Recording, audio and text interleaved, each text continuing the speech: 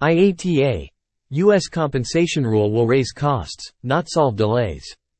The International Air Transport Association, IATA, criticized the decision by the U.S. Department of Transportation, DOT, and the Biden administration to raise the cost of air travel by mandating airlines provide financial compensation to travelers for flight delays and cancellations, in addition to their current care offerings.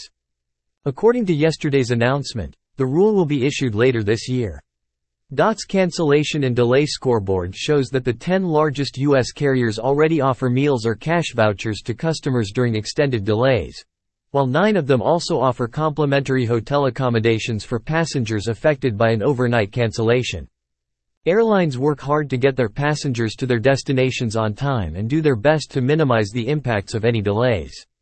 Airlines already have financial incentives to get their passengers to their destination as planned.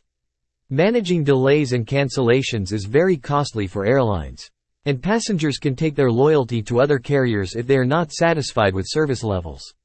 The added layer of expense that this regulation will impose will not create a new incentive, but it will have to be recouped, which is likely to have an impact on ticket prices, said Willie Walsh, IATA's Director General. Additionally, the regulation could raise unrealistic expectations among travelers that are unlikely to be met. Most situations would not be covered by this regulation as weather is responsible for the bulk of air travel delays and flight cancellations.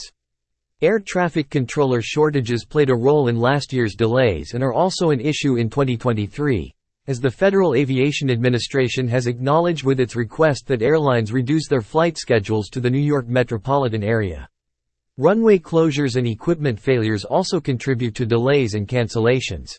Additionally, supply chain issues in the aircraft manufacturing and support sectors have resulted in aircraft delivery delays and parts shortages over which airlines have little or no control but which impact reliability. While the DOT carefully notes that airlines will only be responsible for compensating passengers for delays and cancellations for which the airline is deemed responsible, severe weather and other issues can have knock-on effects for days or even weeks later, at which point it can be difficult to impossible to isolate a single causal factor. Furthermore, experience shows that punitive regulations like this have no impact on the level of flight delays and cancellations. A thorough examination of the European Union's Passenger Rights Regulation, EU 261, released in 2020 by the European Commission, found the opposite to be true. Cancellations overall nearly doubled from 67,000 in 2011 to 131,700 in 2018. The same outcome occurred with flight delays, which rose from 60,762 to 109,396. While the share of airline attributable delays as a percentage of total delays shrank, the report attributed this to an increase in delays classed as extraordinary circumstances, such as air traffic control delays.